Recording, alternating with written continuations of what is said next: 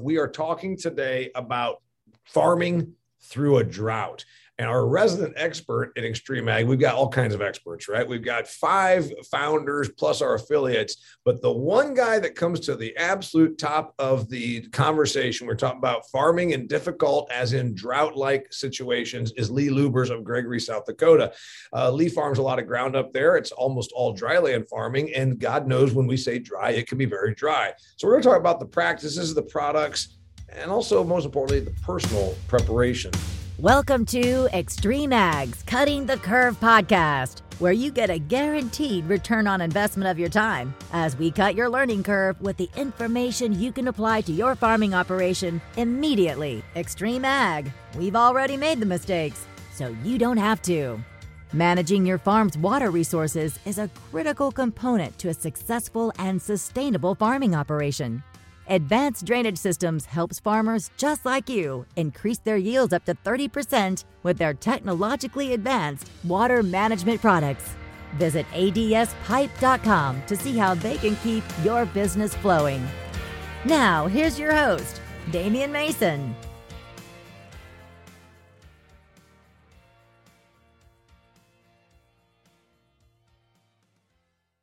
Well, greetings and welcome to another fantastic episode of Extreme Ag's Cutting the Curve. You know, it can be very anguishing. It can be very stressful when you don't get good weather in farming. Well, imagine a place that is prone to dryness. So that's what we're going to talk about. Lee Lubbers, thanks for being here. Real quickly, your operation farms what in Gregory, South Dakota? Well, we farm corn, soybeans, and winter wheat, and farm in West River, South Dakota ain't for sissies, especially not in a dry year. And by the way, that's one thing that the average non-South Dakotan doesn't know, that the South Dakotans refer themselves as East River or West River, meaning there's a river that kind of divides about what? It's not even half. It's like about 1/3 of the way over.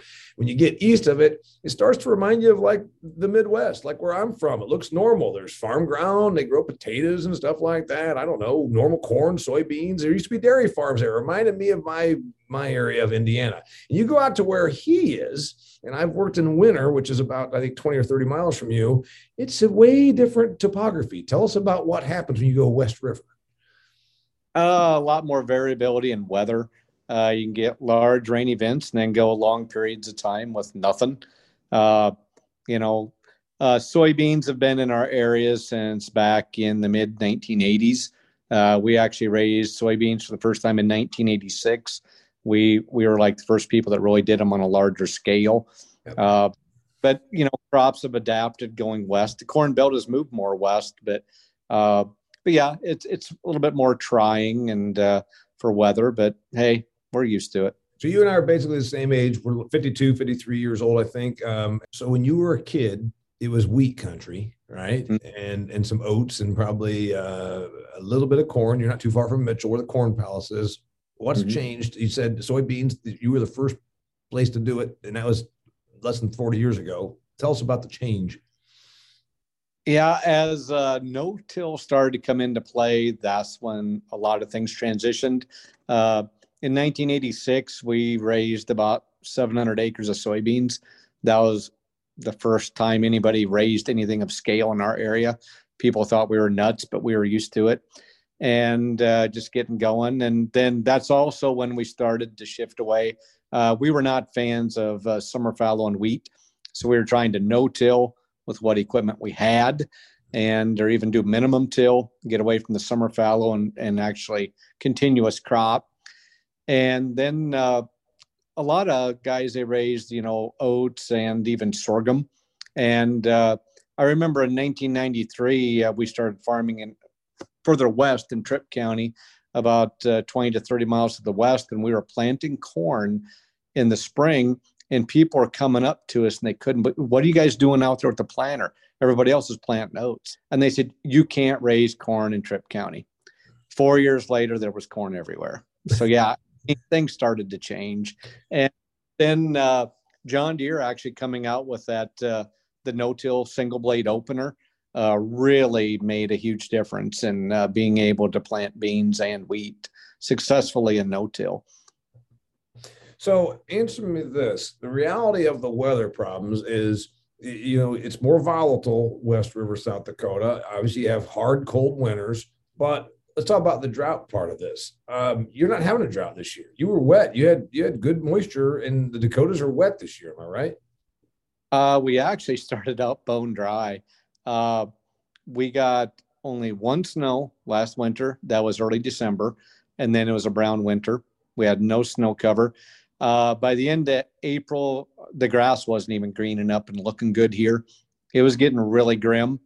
And then it rained for over a day and we got soaked up and everything took off and exploded and looking good.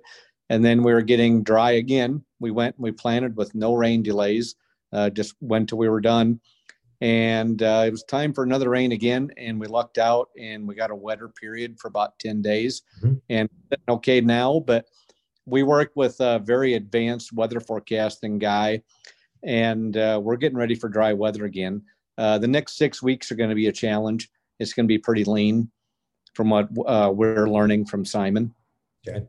So you've got a weather consultant. Most farmers have a weather on their phone. They listen to it when they're driving around their truck. They watch it on the evening news. They're obsessed about the weather, but they don't have a weather guy. You have a weather consultant. Yeah, we've been working with him for a better part of a decade. It's very advanced forecasting. We go almost a year out at times. And so the average weatherman and the average gal that reads the weather on the news is probably accurate about 30% of the time. How is it with Simon? He's very accurate. I never watch TV or listen to the radio on the weather. I totally, they're terrible. So you just go what Simon tells you. All right. So let's talk about the reality of the weather. You are dry more than not. That's a fair statement. Yeah. Well, we go through in a good year would probably be considered a drought in the I-states at times. Yeah. So I get about 38 inches. I get about 38 inches of annual precipitation here at my farm in Huntington, Indiana. What's a normal precipitation year? And that's, of course, rain, snow, all together, 38 inches last I looked here. What is it where you are? We're in the 18 to 20 of annual precip, and that includes snow. And we've had years where the entire year is sub 10 inches. Okay. And so let's talk about practices, because you do a hell of a job of getting yield out of your acres. Practices. First thing, I know we've talked about before on this podcast. So dear listener, go back and listen if you want. We talked about what it's like to be almost all no-till, 17,000 acres, and only a few hundred of those acres actually get tilled. And that's to fix a problem or to straighten out after doing a drainage project or something like that. No-till is one of your practices that you think helps with water conservation, right? Absolutely. We value our residue. So tell me about why the person that is managing drought, if they think it's going to be a bad year, which it looks like it's shaping up to be a bad year here where I am, we're in the 90s and we don't have any rain in the forecast and we haven't gotten any right here where I am. No-till. What do you think it saves you? Does it make a 10-inch precipitation year seem like a 20-inch because you didn't get the moisture worked out of it? It doesn't make all the difference, but it's huge. We have to manage our residue and keep it even so that we can plant into it and do a good job. But that mulch is there for the earthworms, and that's helping us out soil biology wise and keeping our ground working good, and also ground cover, keeping the ground cooler in the summertime. If you take bare ground and you check it with a heat gun, it can be scorching hot. It's actually deadly to the plants. It'd be over 100 degrees at times in a bad day. And you can go and keep it down. You can cool it 15, 20 degrees with good residue management. And once you get up in the upper 80s, not only does it start hurting your plants, but on soil temp, it starts shutting down biology and all activity once you start cracking about 89 degrees. So the more we can keep that ground cool in the mulch, conserve moisture, that's huge for us. Because every time if we went out and just did mass tillage, we could be losing, a half inch to an inch of precip out of the ground. And that can be make or break for us. Sure. And so what you're saying is the no-till obviously helps, but also you've mentioned it twice now, the residue. You make sure that there's stuff on top of your ground. People talk about cover crops. You're not necessarily a cover crop guy. You just make sure that you've got something out there that's covering up that soil, because that it's just like when you dig down to mulch around your house or something, there's moisture underneath there, right? Absolutely. Yeah, it makes a huge difference for us. What about timing? Farmers love to look at the calendar. And the only thing that makes farmers get more excited than the calendar is if the neighbors start doing something, because God knows when the neighbors pull the equipment out, then they think they've got to. You can probably hurt your moisture situation by getting on it at the wrong time, packing it down, something like that. Talk to me about timing. Yeah, we know in no-till that we have to focus on planting right and avoiding seed slot compaction. So there are times maybe we can't start as early. We've got to wait a few days, but it's all about the long game and making it through the whole season. So that's always our focus. We plant based on conditions, not on calendar. That's what we look at. And also, we like to spread ourselves out with varieties and maturities. We want things spread out, tasseling over a 3-week period. We don't want to tassel in 1 week, because in our environment, that could be the one bad week. Okay. So you think it's better, it spaces out your equipment and your time, because you don't have a lot of employees. For as many acres you cover, you told me in a previous recording, one of the reasons for no-till was moisture conservation, but also just cost and equipment usage and time and employees. You don't have a lot of employees. Yeah, we run lean and mean. That's the way we run. What about, I wrote in here a note. Is there something you don't do that other farms do that you think helps with managing drought? Is there any practice you don't do that other people do? We're not into like harvesting our residue, taking it off. Yeah. We want to keep it on there. Some guys will look at baling up their corn stalks, yeah, and then the ground blows. We don't want to do that. We want everything to stay in the field. Wheat, you don't do wheat straw either? You don't bale off any of the straw? We don't. The phone's been ringing off the hook for the last 2 months on that being a drier year, and it can keep ringing. It's staying in the field, going on the ground. Okay, so I'll say, so if I'm a big South Dakota's getting all kinds of dairy farms now. So if I'm a big dairy farm and I'm moving from California to South Dakota, and I say, damn it, I need some straw, you're not going to sell it to me? Nope. Got it. All right, we're going to talk about practices. We already just talked about practices. We're going to talk about products. But before we get into products, we're going to take a quick break here and hear from our sponsor. Hey, farmers, want to save money on fertility without sacrificing yield? Harvest last season's nutrients for this season's crop with Extract, powered by Accomplish. I'm Damian Mason. I'm host of Extreme Ag's Cutting the Curve, and every day we talk about ways to be more profitable, to do better by your soils, and I'm telling you, this might be the answer. Extract, powered by Accomplish, is exclusively available from Nutrient Ag Solutions. So contact your local Nutrient Ag Solutions crop consultant to learn more.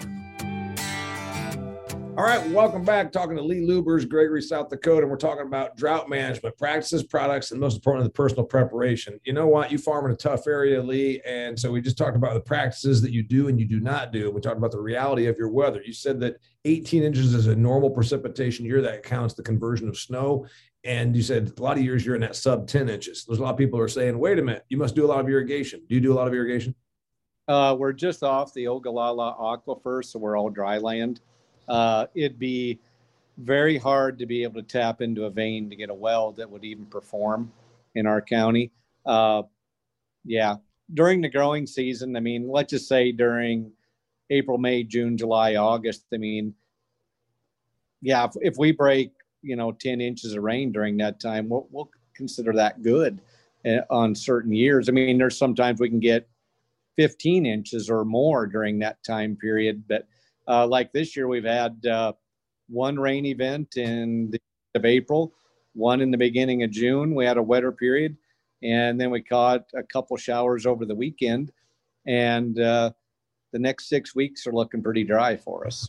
So kind of like when I think about camels, they say that camels they can go like a day without drinking, and then when they get there, they just drink a whole bunch of water. That's kind of like the way precipitation works in Gregory, South Dakota. I'm thinking it's kind of the camel effect, right?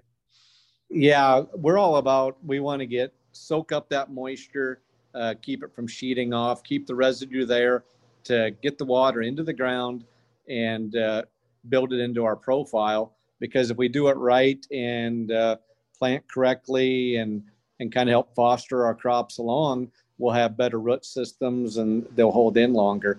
Like my brother says, we're in the business of buying time when it comes to our crops most years. Products. I like that statement, by the way. Products. The genetics have improved. We've got better stuff to work with than when you and I were kids, right? So drought management is easier because of genetics and because of the products you're given. Am I right? Yeah, absolutely. Been huge advancements in genetics. When we look at our seed, we don't look at the cost of the bag. We look at the value that's in it. And so we're always looking at good defensive hybrids. And we're looking at root scores, drought scores, how defensive they are. That matters a lot in our environment. And we never look at anything that's a racehorse, that somebody brags up like, hey, it can do good. We want consistency. That's what we're looking at. You told me in a previous recording where we talked about seed, you said something like, I think your line was, you never look at ways to save money on seed because you think that every time you've ever tried that, you did not recoup. The cost savings did not justify itself. Yeah. If we cut corners on seed, the cost back to us could be tenfold. Yeah, and you said that that the other thing, when somebody pulls in the driveway and they're from a lesser seed company, they say our seed is just like, then you tell them to get back in their truck and leave, right? Pretty much, yeah. So you can't be a seed salesman and you can't be looking to bale straw and come on Lubbers Farms. Yeah, I don't get a lot of love and Christmas cards from seed salesmen. So drought stress on personal and on the crop. Before we get into the personal side of it, let's talk about the products. You're big on stress mitigation products. Tell me what that looks like, what you use, and what the results are. Well, it actually even starts with our core fertility. We have to have good fertility, have what the crop needs, and have it balanced. We've noticed time and time again that we've had people around us say, hey, my corn is firing, and actually it's nutrient deficiency. Nutrient deficiencies have weakened the plant, and then it will fire. So our goal is to keep our corn greener longer, again, by the time. Hopefully the rain comes in time. So we're trying to buy time. Core fertility, growth regulators. We're experimenting with some next-gen products in stress mitigation. We're going to be applying 4 different things from different companies and all trying to keep our plant functioning during hot, dry periods. And we'll do a lot of very serious comparisons this year. So stress mitigation, you use a couple of products that you're actually putting in. You put them in at planting, or you spray them over the top, or what? We're doing a combination of both, actually. We have some trials with some newer ones in furrow. We're going to experiment with a new foliar one from Agricen. Kind of looked at some preliminary data, and Kelly worked with it last year, and he had a drier period, saw some very promising results. We're going to work with that. We're going to work with a total of 4 different products. One we've been versed with for a longer period of time. Yep. And that's a very adaptable product. We'll put that on with fungicide or herbicide or anything. But we are going to make some actual individual passes, separate passes just for stress mitigation this year. And that's on every crop? We're going to focus. We've already got the wheat done. Wheat has already been done. That's been applied for head scab. Everything's been done. So now it's just the next 30 days up to harvest. So now it's up to Mother Nature. And we've done all we can. And corn, we're just getting ready to this next week. And then soybeans, most of those trials will be starting around R1 to R3, more reproductive time. Okay. When it comes to then, we're talking about stress mitigation. We're talking about drought management. Now let's talk about the personal side. It's a tough business. You're kind of out there. You farm with your brother. You don't do coffee shop talk, and that's one thing we're always proud of out here at Extreme Ag. We don't do the coffee shop crowd. We do intelligent discussion. We're trying to advance our businesses. You're kind of a loner a little bit, though. You look out there and it doesn't rain. Tomorrow it doesn't rain. Every day you go to the rain gauge, it's kind of like, well, when's there going to be something filling this thing up? How do you handle that? What do you turn to? How do you keep from getting stressed? Do you get stressed? Do you? What's it like? Well, we know we can't control that aspect, so we don't want to lose too much sleep on it or any sleep. It can be frustrating at times, especially if you see your crop wither and that rain is not coming. It's like, man, we spent how many $1 million, to get this crop in the ground, and watching it burn up is no fun. And we've seen that. I mean, in 2012, we had some that was barely worth combining, but then we had some fields that were very good. But we also learned a lot from that year, and we've had advancements in genetics since then. And now we're kind of working on the stress mitigation aspect of it. We're more dialed in on that than we was 10 years ago. Yeah. And I guess it's having a positive mindset. I mean, if you plant your crop in the spring figuring it's not going to do good, guess what? You've lost half the battle right there. It's a positive mindset. I mean, we're planning on having, well, the way my brother and I look at it, we have the saying, let's raise the best possible crop we can for what Mother Nature is going to allow. Yep. If it comes rain, we cannot dictate that. If it's a hailstorm, we can't dictate that.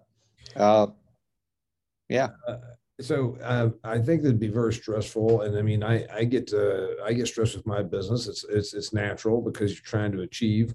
You can't control the weather, but you can make certain decisions. Health habits. Do you have good health habits that help you stay positive? People say, oh, well, he's just a naturally happy guy. A lot of people that are naturally happy actually work hard at it. They do certain things that make them be positive. Do you have health? Do you have good habits? Well, the most powerful tool you have in the field and out of the field is right here. Mm-hmm. Sure, mine. And then also I have an awesome family, people that I can talk to, have some really good friends. We can bounce ideas off of. The best thing is don't keep it bottled up inside. Don't take it out on yourself, because if we go through a drought, it's not our fault. We've done our best. And All right. So you farm with your brother. Who's better at managing weather stress, you or him? You're the more of the business guy, and he's the more practices guy. Am I right? Yeah, it's like yin and yang. It's weird. We just talk about it, and I don't know. We handle it pretty much the same. It's not probably the normal situation, but the way we both view it, it's like, hey, we've done what we can. It sucks, but we keep moving on.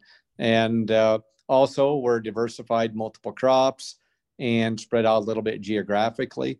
So spreading your risk, different soil types, different planting dates. We're doing a lot of things to mitigate and manage that risk. We're doing a lot to spread that out. So we feel pretty good about it. We've dealt with droughts before. This year, we're not getting discouraged. We're like keeping our eye on the prize.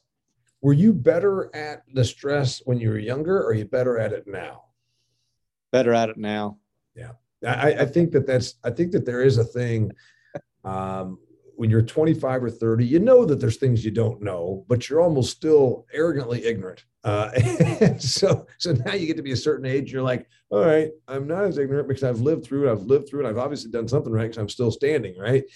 And then I think that it's kind of like, for me, it's probably the same for you. Wait a minute, this ain't going to kill me because it didn't kill me the last time it happened and the time before that. And so you're a little more, shall we say, resilient because you've already weathered the storm a couple of times. Exactly. Yeah. It's, the shock is worn off, I guess you could say.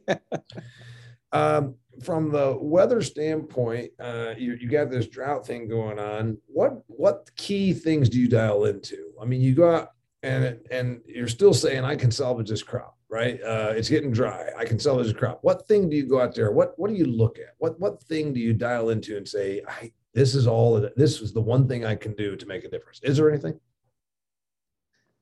It's just focus on doing a good overall job, get it in the ground right, plant good seed, have fertility in the place, have your in-furrow program in place. I mean, focus on raising that good crop. And the more we focus on that in the broad scheme, the better we seem to do during our stress periods. It seems to me that most of what you've talked about, Lee, is preventive.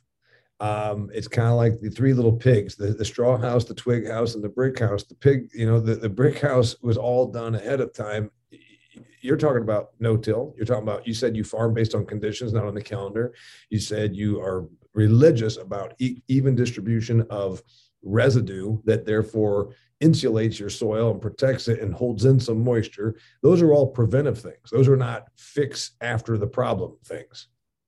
Yeah, exactly. A more proactive mindset and coming into it instead of being reactive and being totally emotional. That's when you're going to feel more discouraged,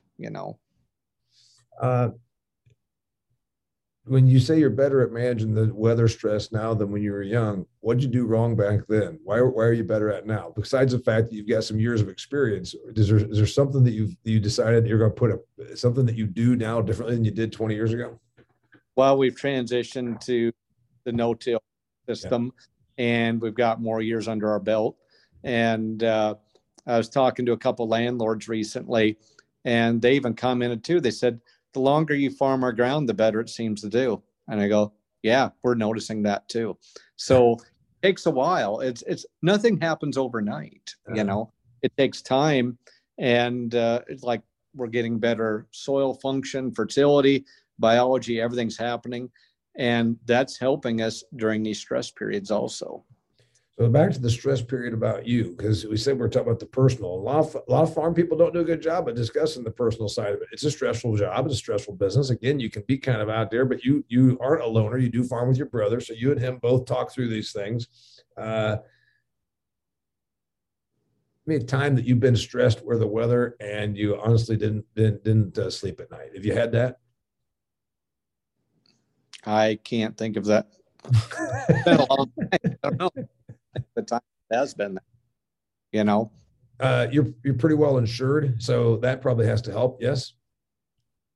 Yeah, we use crop insurance, but basically, we view crop insurance like we also view income tax.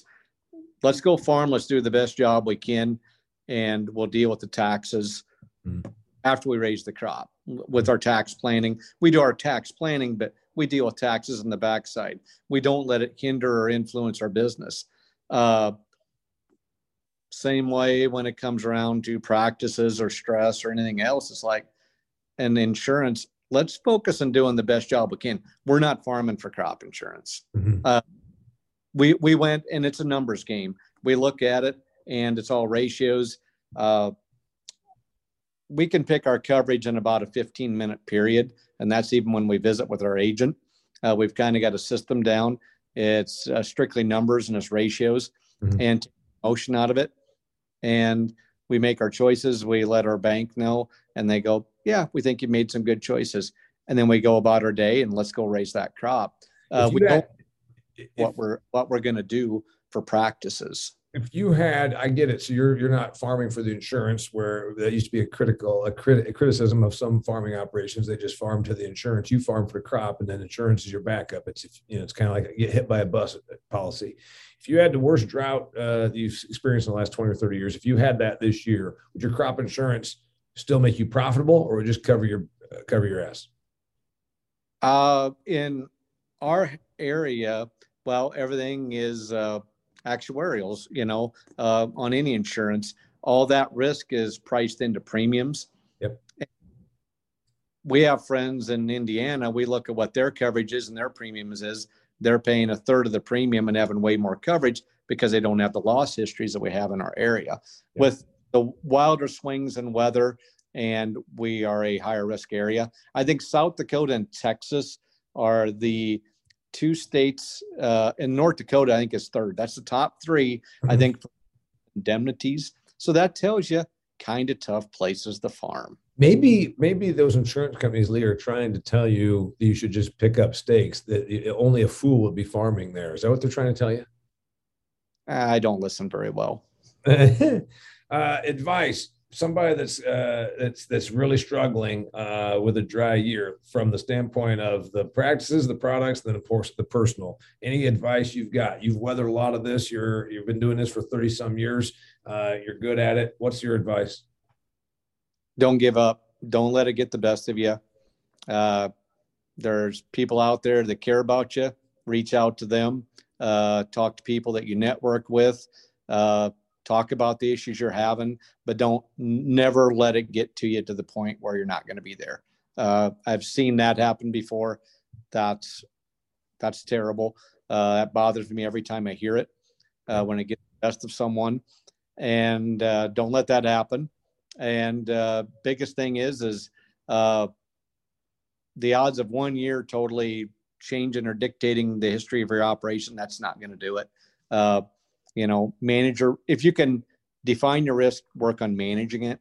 If you are in a high risk area, or if you feel like, hey, I need to buy more insurance, a higher rate, do that. Do what your comfort level is for your business. Work with your lender. Again, work with your lender. Have a good lender.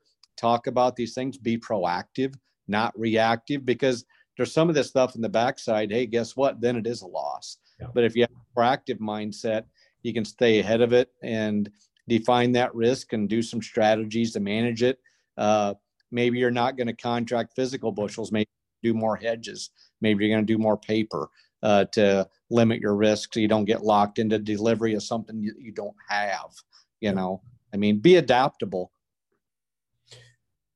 There's a lot of good right there at the end. When I said your advice, it's like a fire hydrant, man. You just started all that. But I like it all, because what you just said there was, you can't change the weather, and you have a weather consultant. So that way you are knowledgeable, and you also can be predictive. You talked about preventive in the practices. It's all about preventive, because once it's August and it's not raining, you can't do anything. It's all the stuff ahead of time. You talked about products that you use for stress mitigation. You also talked about why you should buy good seed that absolutely is one of its biggest traits is drought tolerance. You just talked about then the way you view insurance, and you should spend as much on insurance as it will allow you to still be profitable, but most importantly, so that you're not a stress basket, right? And then you talked about the personal side of it, making sure you've got somebody that you can hash things out with, because you keep it bottled up. We know there's a reason why farmer suicide rates are 3 to 5 times what they are in Main Street United States society. So and that's a tragic thing. Good advice there at the end, Lee. Hey, people just got to hang in there. If you're having an adverse year, that's not going to be every year. All right. So his name is Lee Lubbers. My name is Damian Mason. You've been listening to Cutting the Curve. Check out all the great stuff we have at extremeag.farm. Extremeag.farm, we've got over 100 episodes of Cutting the Curve. We've got videos that these guys are shooting on their farms. We've got product trials. We got write-ups. We got ties into successful farming articles. There's an amazing amount of wealth of information. It's all there for you. So share this with your farming friends and keep tuning in. Thank you very much. Mr. Lubbers, thanks for being here. Hey, thanks. Till next time, we're talking about drought management, the practices, the products, and most importantly, the personal side of managing it when it's dry. Till next time, it's Cutting the Curve. That's a wrap for this episode of Cutting the Curve, but there's plenty more. Check out extremeag.farm, where you can find past episodes, instructional videos, and articles to help you squeeze more profit out of your farm. Cutting the Curve is brought to you by Advanced Drainage Systems, the leader in agriculture water management solutions.